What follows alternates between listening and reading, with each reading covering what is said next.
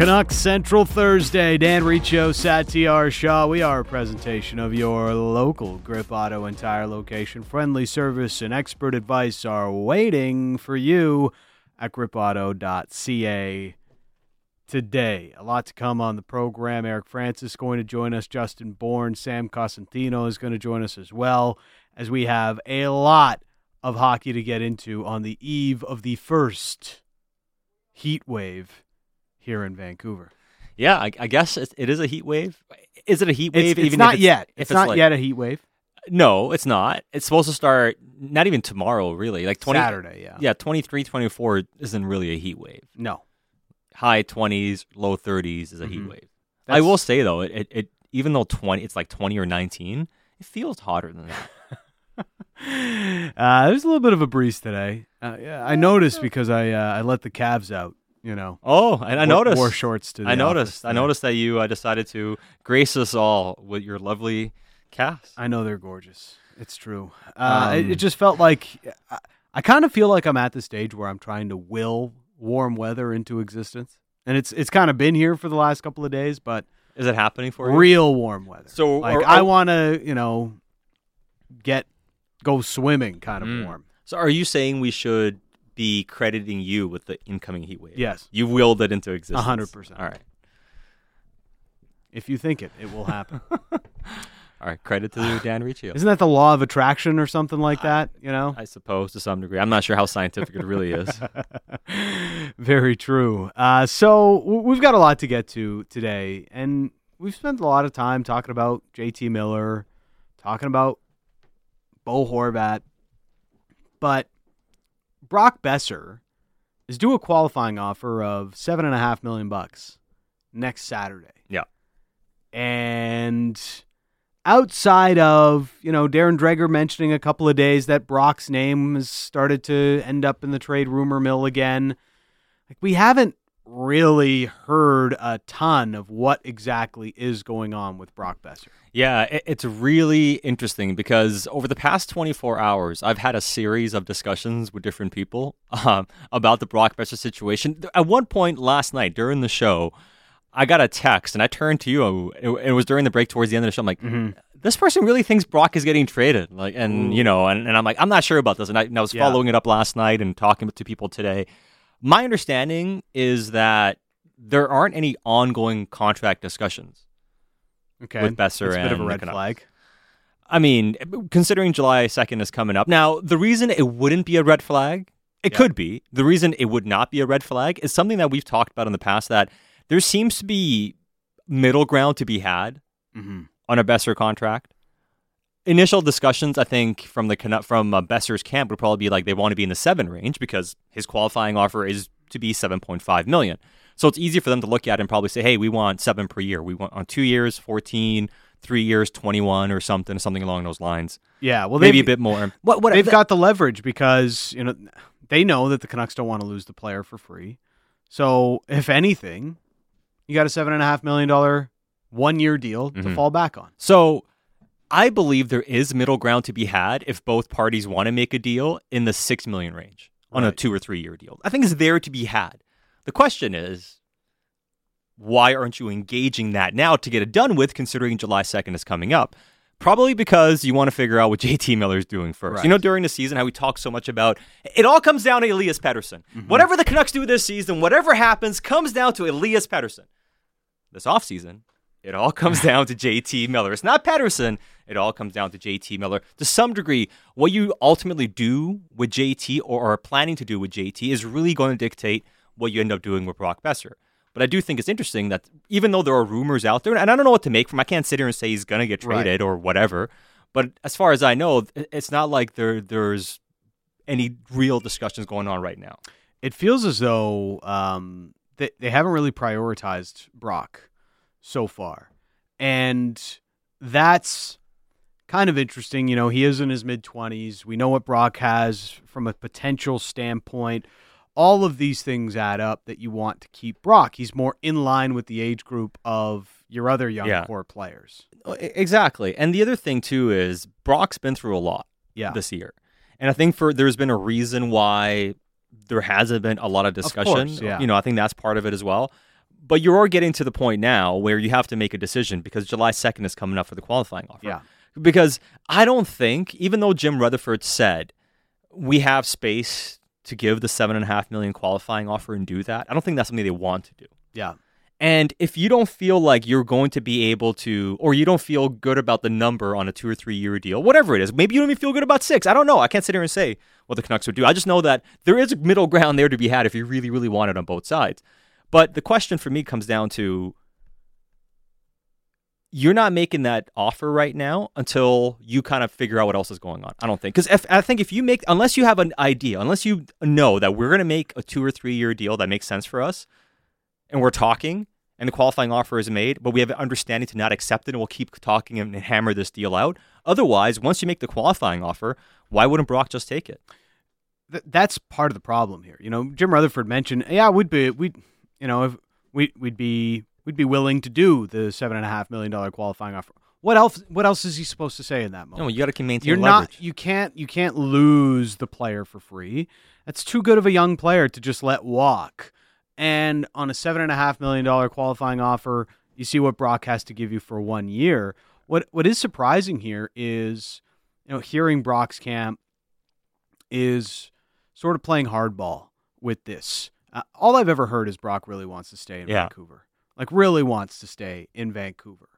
And that's why I do believe eventually there is common ground should the Canucks really want to find that and really work towards getting to that common ground. All I know is there isn't a deal imminent and things haven't gone sideways because there isn't much happening, at least so far. Now, maybe that changes this weekend, because this is a time you want to make those discussions and maybe you want to hammer something out next week. Maybe this is the time to engage and figure that out here. But the clock is ticking because as much as we were sitting here and talking about the draft and as much as we talk about the start of free agency, for Brock, that decision is coming up a lot sooner. Yeah.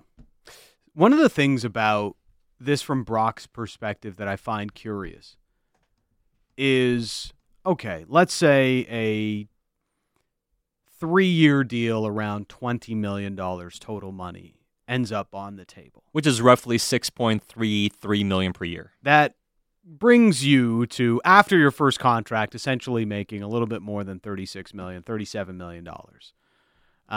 Which, we think back to when that original contract discussion was going on and the little bit of a holdout he had and the whole 6x6 conversation was happening in that summer for Brock coming out of his entry-level contract that did not end up getting signed. It brings him to a spot where he essentially made that up. And I wonder about this because, Sat, as much as I like Brock as a player, how much more is he really going to earn? How much? I get bet on yourself. Yeah. But where is Brock betting on himself to? An extra $1 million a year?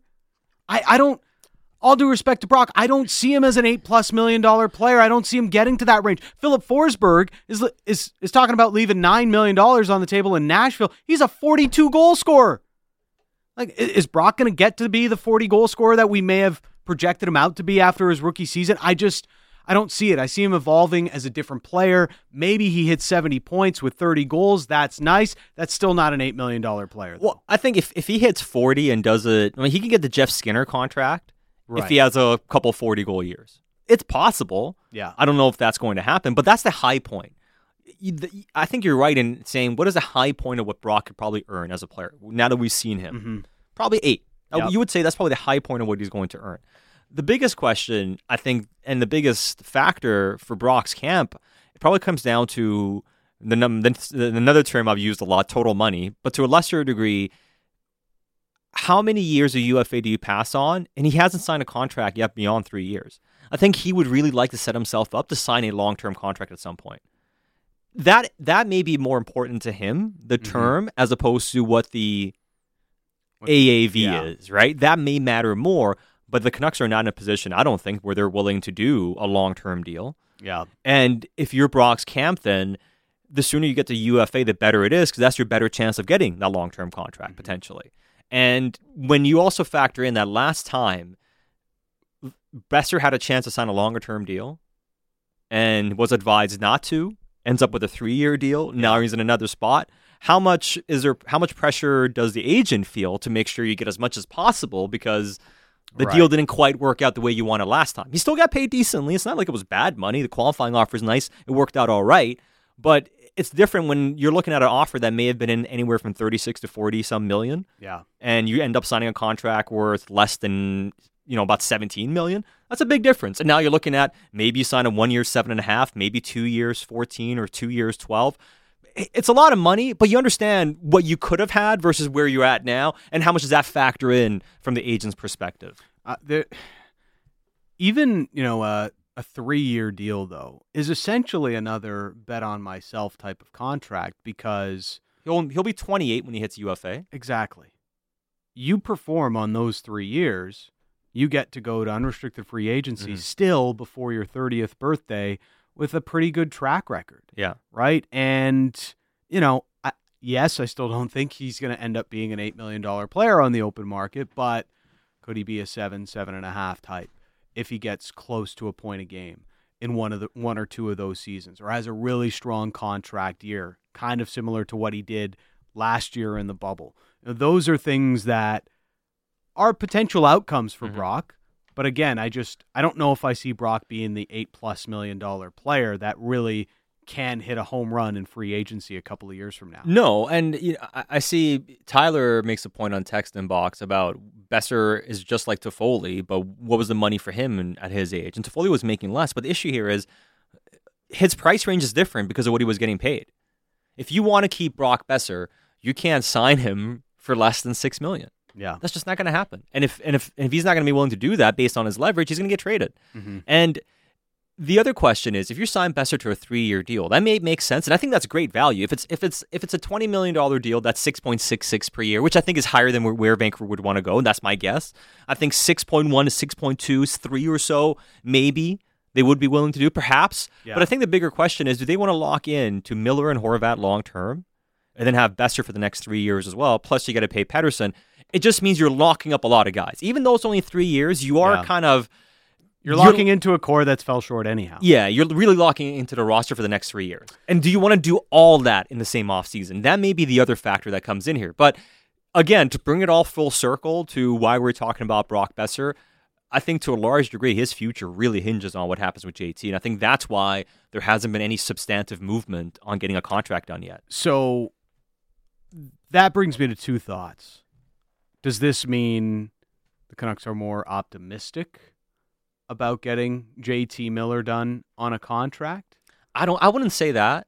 Yeah. I mean, yesterday or the other day, I mentioned I think it's actually 50-50 whether he stays and goes, and I think that's higher than what most would anticipate. Maybe I'm overplaying it a little bit. Yeah. Maybe it's less than that, but that's how I feel based on my discussions and based on what I understand.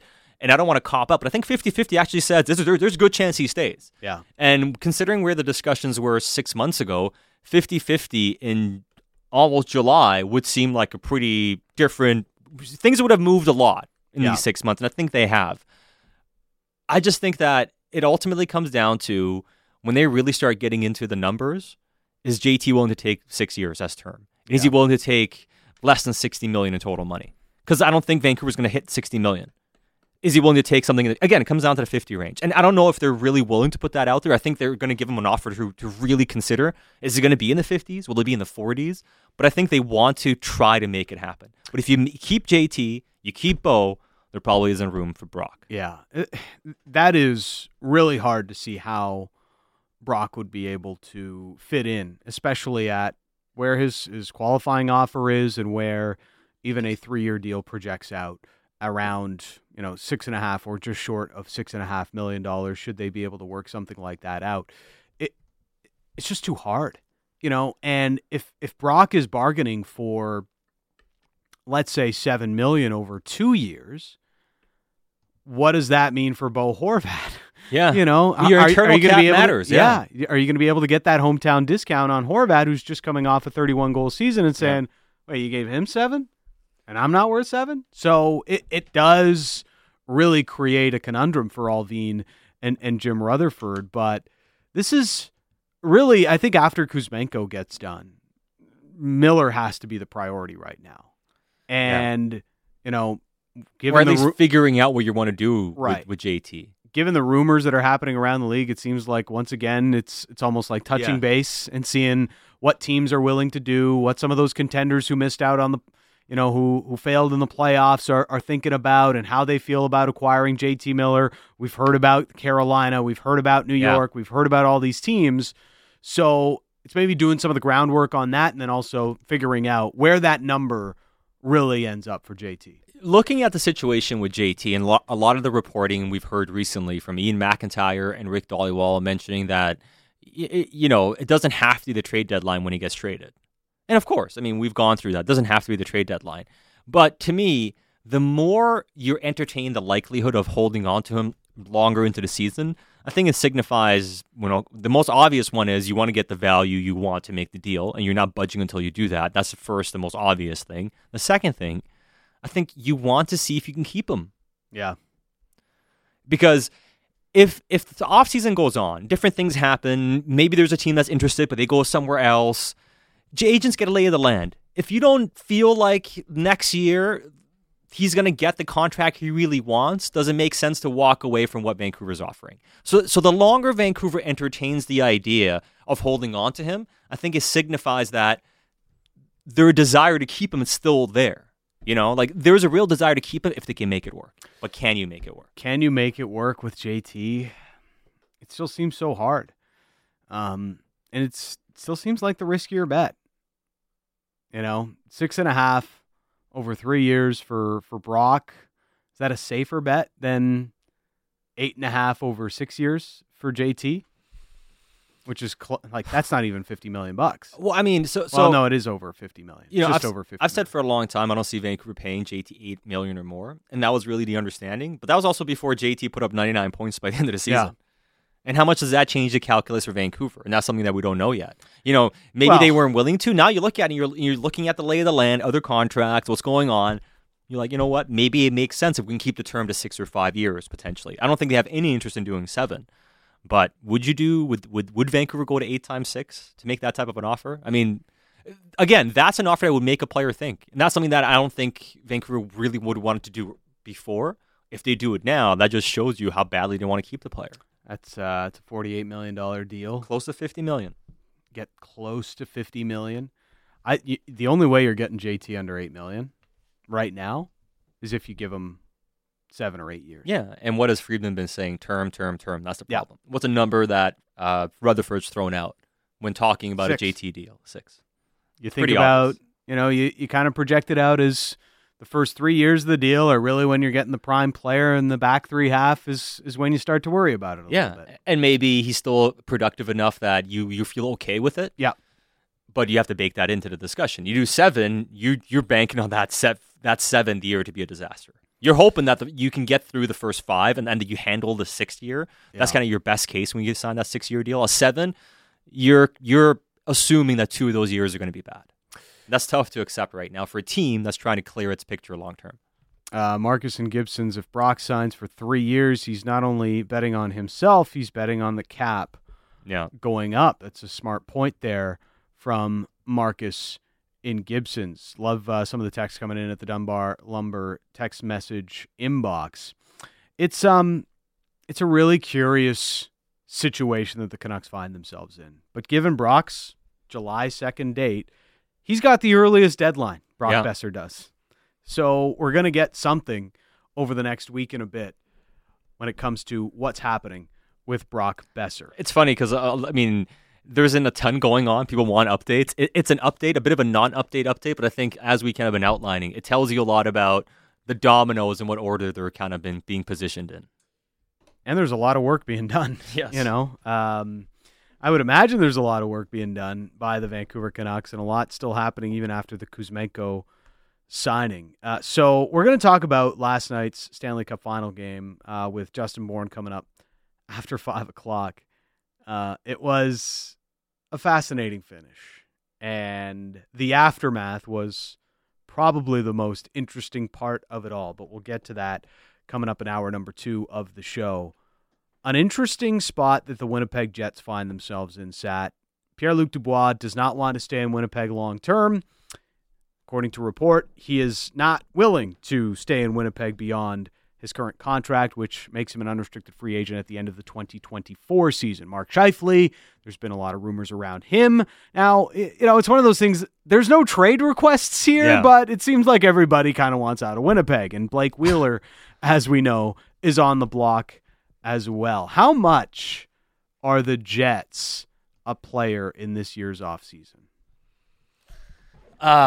Man. So I look at Winnipeg, and if you're moving all three of those guys, are you not going full rebuild essentially? Don't you trade Hellebuck too? Yeah. You're going scorched earth. Like, what do you have left after that? You got Morrissey, Ehlers, and Connor. Yeah, those are your three guys, and you try to cycle it up for another few years, and then you get going. Yeah. I don't know if they're going to trade all three of those guys, though. Is that what Winnipeg is going to do? Winnipeg's been the most conservative organization we've seen. They hold on to PLD for sure.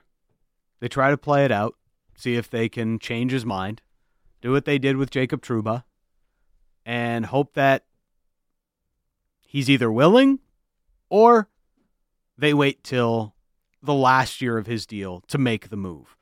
But Pierre-Luc Dubois is a really interesting guy because, I don't know, he didn't get on in Columbus. He's obviously not getting on in Winnipeg. Has been a pretty good player. Had some ups and downs.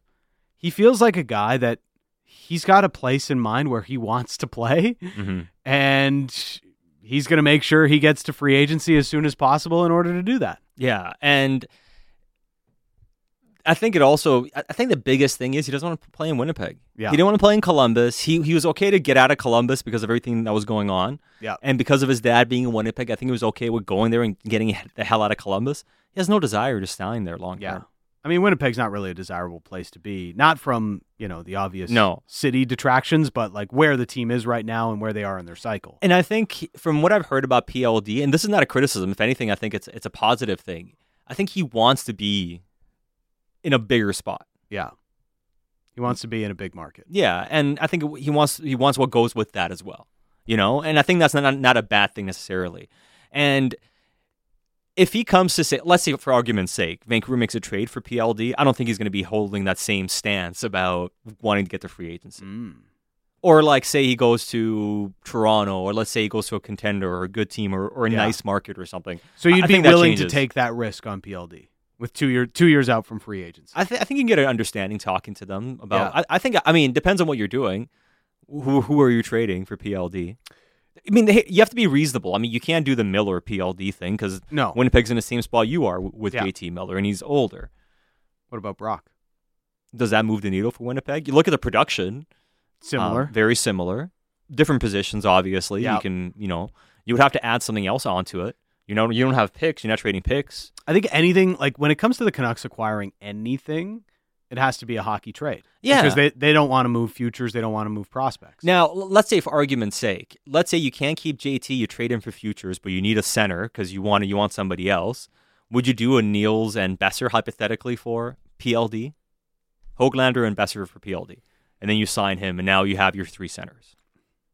I mean, is that even feasible? Because I mean, I've had people ask me about PLD, so I want to ask the question: is there a fit there or not? Because we're going to have this exercise throughout the offseason when we talk to different teams about different teams. Is there a fit? What's going on? Can Vancouver make a trade with them? My problem with Pierre-Luc Dubois, when we've seen him play at his best, he's one hell of a player.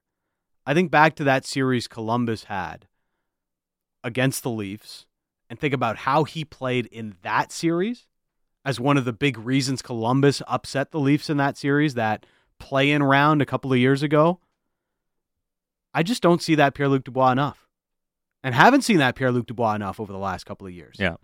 Even in Winnipeg this year, it was some ups and downs. The numbers kind of returned, but he really looked like a guy that was strong both ways, and I don't know if I've seen that since that play-in round against the Leafs. Yeah, and it's been a while since you've seen that from him. And I think, but here's the spot you're at. If you're looking at a guy like Brock Besser, for instance, you got to take a gamble with the trade you're making if you're trading him. Yeah. And that's why, ultimately, if you're trading him, I think it comes down to you want to make space because you're signing JT and Bo.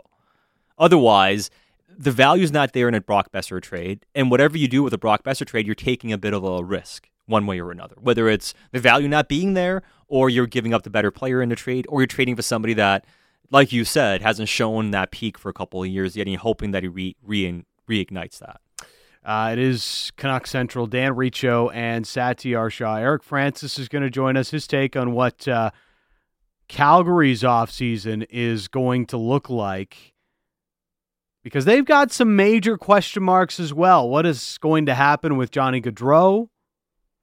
What is going to happen with Matthew Tkachuk, who could take his qualifying offer and then just walk to unrestricted free agency? It's an interesting season in Calgary coming up. More on your Canucks as well. It is Canuck Central on Sportsnet 650.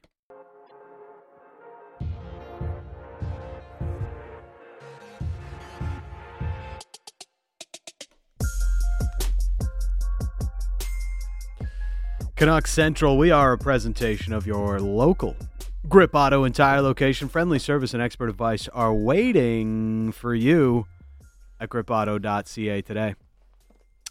A lot on Brock Besser there. That was fun. It was. It's fun talking Canucks and hockey. You'd think we get tired of it sometimes, but that was actually a lot of fun. We are 2 weeks out from the draft, Sat. I know, it's exciting. So as much as the Tampa Bay Lightning are now on the brink and the Stanley Cup Final is almost over, it can only mean that there is a lot of offseason about to happen. And all these trades and discussions we've been having, well, we really get to see how right or how wrong we've been on all of them. Well, I mean, the funny thing, too, is you'll start looking at the players that are available this year in the free agent market. It's actually not a bad class. It is a pretty good class. I mean, it's kind of top-heavy. There is not a lot of depth in it, but It's actually a pretty good class top-heavy-wise. You start looking at next year's class, it's not as good. But Matthew Tkachuk does headline it at the age of 25 if he gets there. And that's a big storyline with the Calgary Flames. Does he get himself to UFA? Yeah. Could he take the QO? Yeah. To let us in on what might happen with this Flames offseason, Eric Francis joins us now. Thanks for this, Eric. How's it going? Oh, I'm great. How are you guys? We're doing fantastic. Wondering what the Canucks are up to. Wondering what other teams in the Pacific might be up to this offseason. The Flames obviously have, and they got a lot of big question marks. The biggest one being Johnny Gaudreau. What do you think's going to happen with Johnny Hockey this summer? Oh man, it's the million or the $10 million question in Calgary. I've been on record for many years saying that I didn't think Johnny Gaudreau would re-sign in Calgary, but my opinion changed about a year ago. I guess 6 months ago. Anyway, with the season he just had, I think that everybody looks at things differently now. Like certainly the Calgary Flames, who were trying to trade Johnny Gaudreau, or they were shopping him last year just to see what they might be able to get. I think with the season he just had to rebound back into superstar status, I think the team is now pretty much resigned to opening up their bank and paying whatever it is that's market value for this guy. I don't think they would have said that a year. I know they wouldn't have said that a year ago. So I think that's changed. And I think, Gaudreau just scored a pretty iconic goal in this franchise's history, that Game 7 overtime winner against Dallas. And I know it's just the first round, but it was a pretty big deal around here to get over that hump. And I don't know. I guess to answer your question a little more succinctly, I do think he will re-sign here. I think he'll sign an 8-year deal for about $10 million each year. And I'd be hard-pressed to believe that there's another team in the league that would want to pay that sort of money, given the fact that they can only offer 7 years, and to try and offer that same sort of money. I don't see teams offering, $11.5 million a year for Johnny Gaudreau. I'd be shocked. Teams don't have the cap. Teams don't have the wherewithal. I think he'll re-sign in Calgary. I think he loves it here, and I think that's where he wants to stay. But and because he hasn't signed so far this year, that doesn't mean that there's trouble at the ranch. I think it's just Johnny Gaudreau. Every day he waits, he holds more and more leverage over the Calgary Flames. So I don't blame him for waiting as long as he possibly can to sign this deal. Well, I mean, you're right, because instead of it being maybe, say, 9.5, maybe you get it up to 9.8 per year, or 9.9, or even 10 per year by waiting and forcing Calgary's hand a little bit. And I think the question would be, as good as Johnny Gaudreau was this year, 115 points, career year, and he's had, some other good years too, but he also had the previous two not quite at that same level. Would you feel confident in that investment with him living up to that? Well, it's a great question. I think that the confidence level got raised this year. Mm-hmm.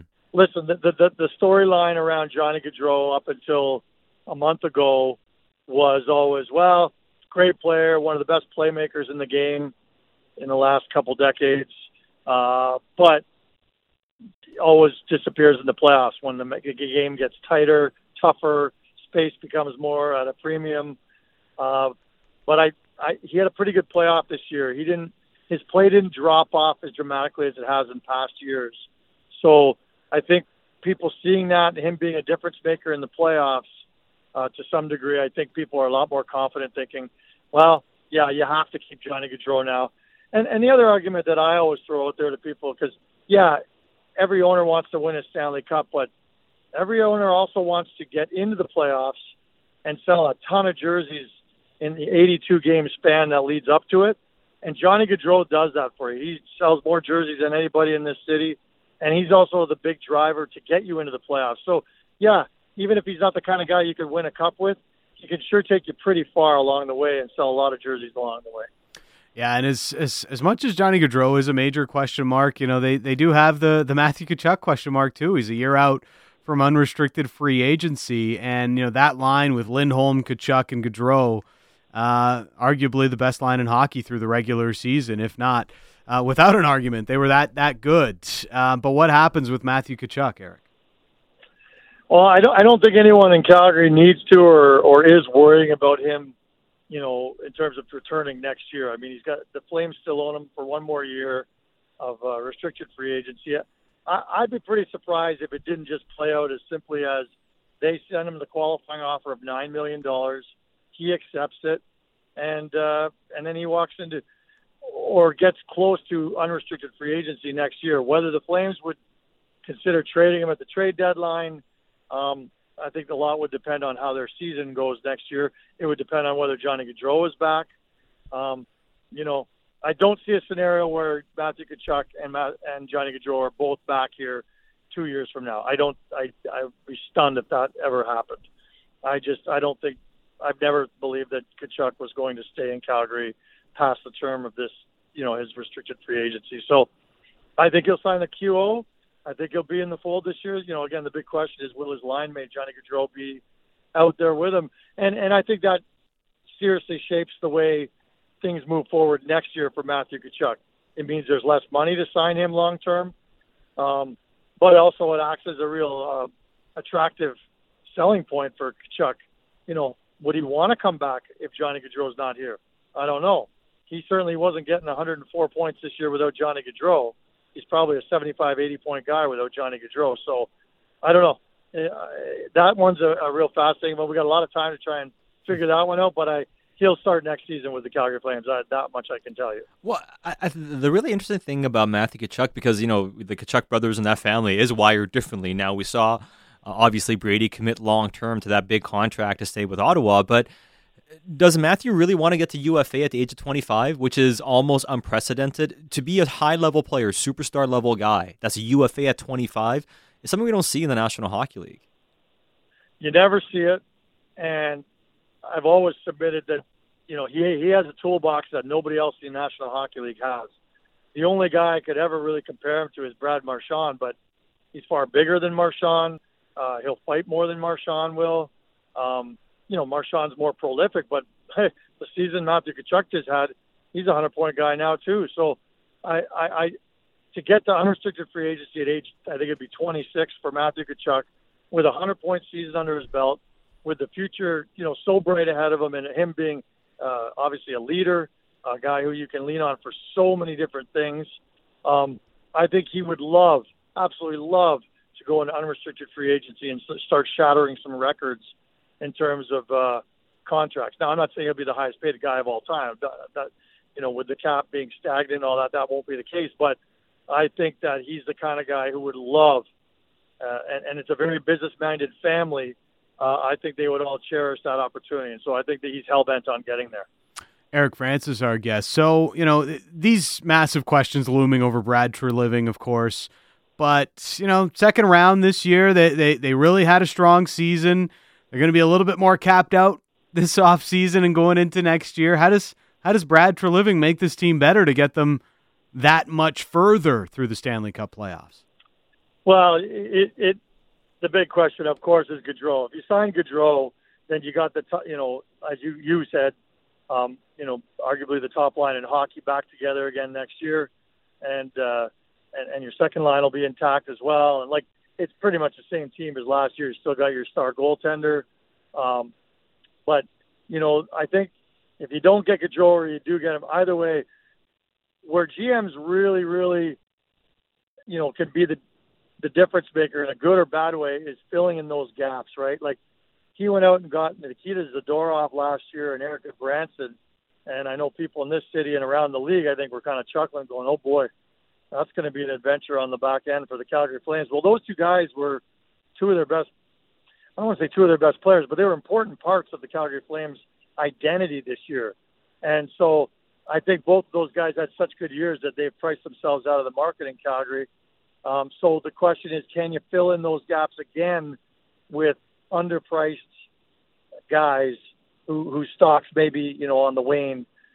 So I think it'll be a very similar team to last year, give or take a Johnny Gaudreau, which of course changes everything.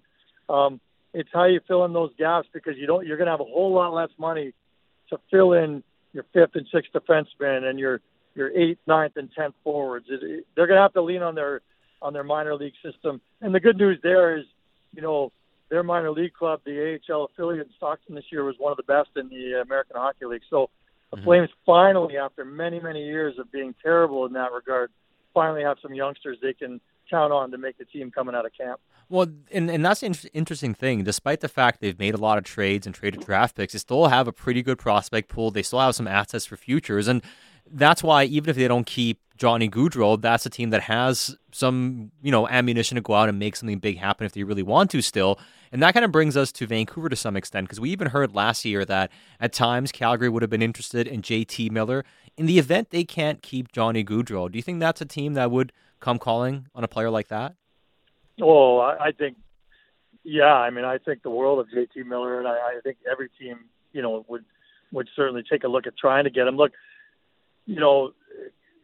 Miller would be such an important tool for this team moving forward, especially if they lost to Johnny Gaudreau. So to answer your question, I think they absolutely would look at that. And they do have some of the young assets that maybe it would take to land a guy like that. But you guys know how hard it is to trade in your division. With apologies to the Edmonton Oilers, who, of course, they renewed that Battle of Alberta this year, and it was great for the whole hockey world to see it. Prior to that playoff series, I still think the number one rival of the Calgary Flames is still the Vancouver Canucks. I still think that's the way the franchise looks at them. I think the fans look at it that way. And I know the games are not that as highly contested anymore because the two organizations were kind of going in different directions this year. But it would be really hard, I think, for the Flames to pull off a trade with a team that is still so hated in this market, and vice versa. Yeah, it'd be a hard one to pull off. We know Vancouver has set a really, really high price on it. Before we let you go, we did want to ask you about Chris Tanev and, what his status might be for next year, despite all the injuries he's kind of been through this year. And just overall, the year he's had and what he's meant to the Calgary Flames. Is it overstating things, saying that he's been one of the biggest reasons that team has been able to come together, especially defensively? 100%. 100%. And I'm sure people in Vancouver never could have fathomed that would be the case when he left Vancouver, because I think that the book that I got from talking to, your colleagues and stuff in Vancouver was it's kind of a broken down old version of the former Chris Tanev that the Calgary Flames were getting. Well, he's a warrior. You guys remember the Calgary Flames lost their Norris Trophy winning defenseman last year. The whole question going into last season was how they're going to replace the minutes and the leadership and the offense of Mark Giordano. Well, the group went from being the 23rd highest scoring defensive group in the league 2 years ago with Giordano to being the third highest scoring defensive core in the league this year, which is an amazing turnaround. They did it by committee, and they did it with the guy being the leader, which was Chris Tanev. Now, I wasn't the guy who voted for Tanev to win the Norris. There was somebody voted. It wasn't me. I just want to go on the record. I think very highly of him, but that's a little ridiculous that someone voted with their fifth vote. But he was everything to this organization. And then your question was, when's he coming back? It sounds like this surgery that he underwent after the season was so significant that he's going to miss the first little while of the season this year. So that'll be a huge hole for this organization because they lean so heavily on him as a leader, as their best defenseman, as their best penalty killer. It was our colleague here, Thomas Drance. You just knew it had to be somebody from Vancouver, right? Like that voted for Tanev? Yeah, he did. I mean, and I think Frank Saravalli posted all the voters too. So I mean, nobody can escape it anymore. You know? You can't hide. I'm glad people are cognizant of that when they're making their votes now. It holds everyone to far more accountability than just voting for your hometown players. So yeah, that's funny. Okay. Yeah. I'll have to mention that to Thomas. That's funny. So before we let you go, I want to get your take on the goal last night, the too many men call that was missed. You know, we know Calgary season kind of ended on a questionable call, right? The Blake Coleman no goal, right? Did he kick it in or did he not kick it in? One of those things. I mean, at the end of the day, like these controversial calls, they just seem to happen too often in this league, Eric, at least for me. And last night, I mean, that's as black and white as it gets for a too many men call. Well, did you guys see that? Well, there's a photo on Twitter where it shows the 6 skaters for the Avalanche, but at that point it also shows 7 skaters on the ice. Yes. The Tampa Bay. So I don't know. Yeah, I hate when these games end with controversial calls. Nobody likes that, especially the league. I guess it's black and white in terms of, you know, the letter of the law, so I guess they blew it. But I don't know. Did it matter that much? I guess it did. I don't know. I hate it. I don't really want to weigh in too heavily on it. I just saw that one photo afterwards and thought, the irony is rich that Tampa Bay is going to complain, as they should. You know, he did leave the bench way too early, but they had 7 guys on.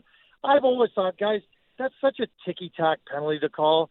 I think it's gross that we, you know, every time. How many times do we watch a game and a team clears the puck out of the zone and it hits a guy's skate just as he's leaving the ice, and the crowd goes nuts? Oh my God, too many men! Like, really?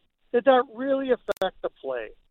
Now this was a guy who jumped on the bench way too early and scored the goal because of it. Yeah. So it's so much more egregious. So I don't know. At the end of the day, having spent a lot of time talking to Coley Campbell and Mike Murphy, who were in that room, you know, I took them after the Blake Coleman call, and I disagree with the call they made on that one. But hey, those guys have such a tough job, and that wasn't a reviewable situation. So those guys are off the hook. The officials aren't, and it's such a tough job. I don't know. I don't want to come down on anybody because it's so hard. I mean, the Coleman kick, that was a review, and they still got it wrong. So I don't know. Yeah.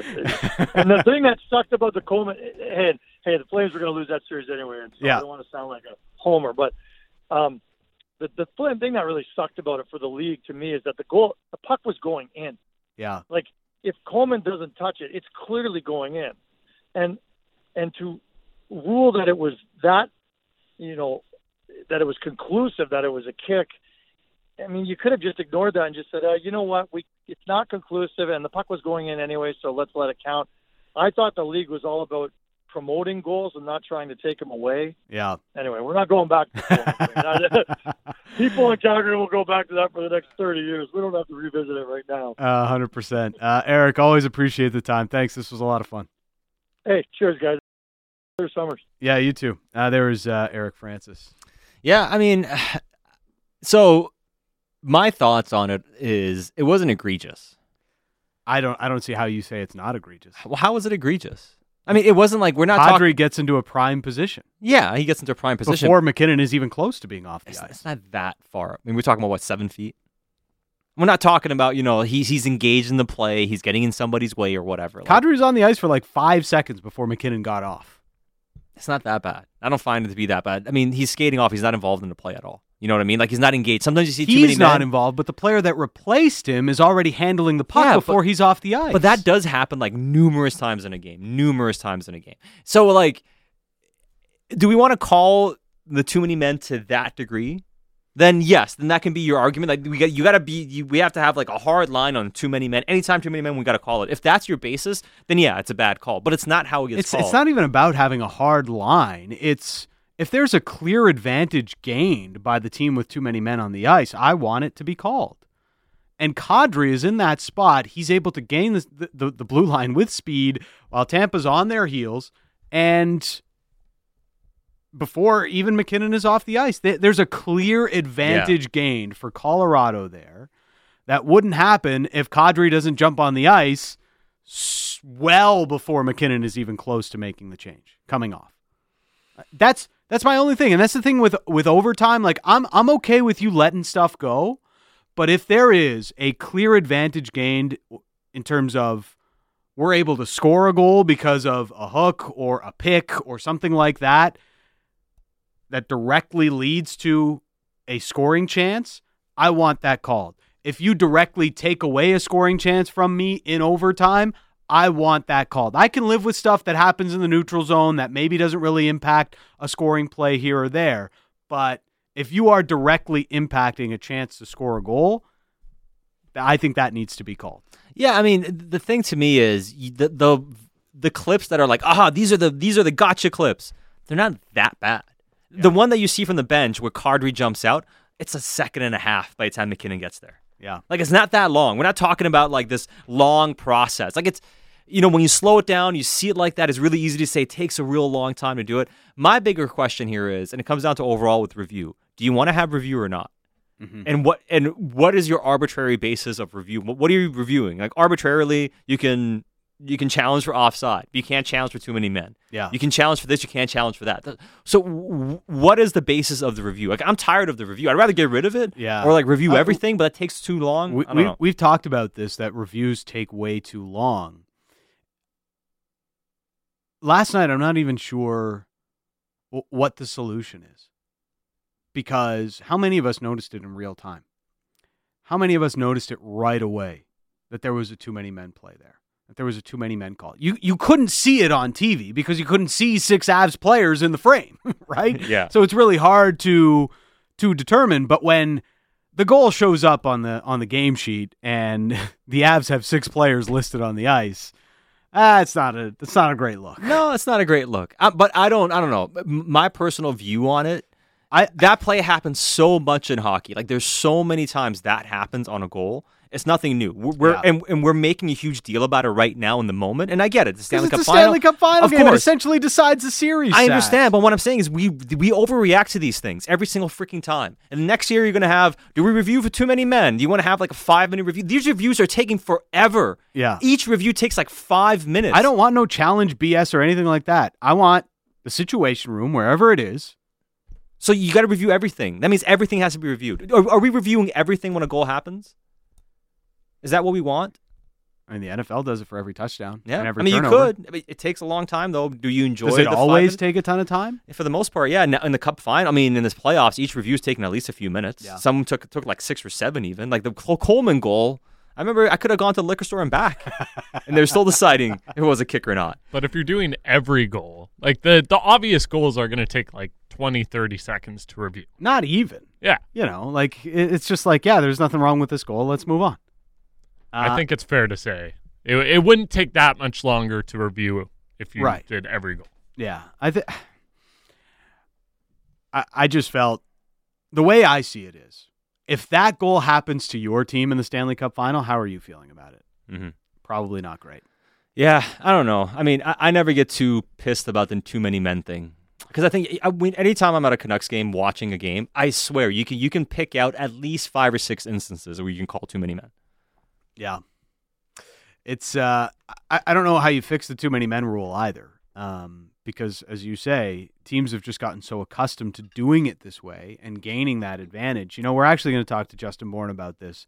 He's got a piece up at sportsnet.ca from when he was coaching in the AHL with the Toronto Marlies about how Sheldon Keefe wanted situations like last night to play out, where Tampa Bay is clearing the puck, trying to get that long change in as quickly as possible, and you are taking advantage of them being on heavy legs. Bet on hockey like never before with Play Now Sports, your local BC sportsbook.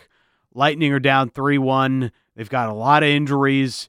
Series is headed back to Denver, and the line reflects that. $2.50 for the Lightning on the money line for Game 5. Colorado heavy favorites. They are $1.56 to take the series at home in Game 5. We'll have more on that game coming up as the show goes on, but Justin Bourne is next on Canuck Central.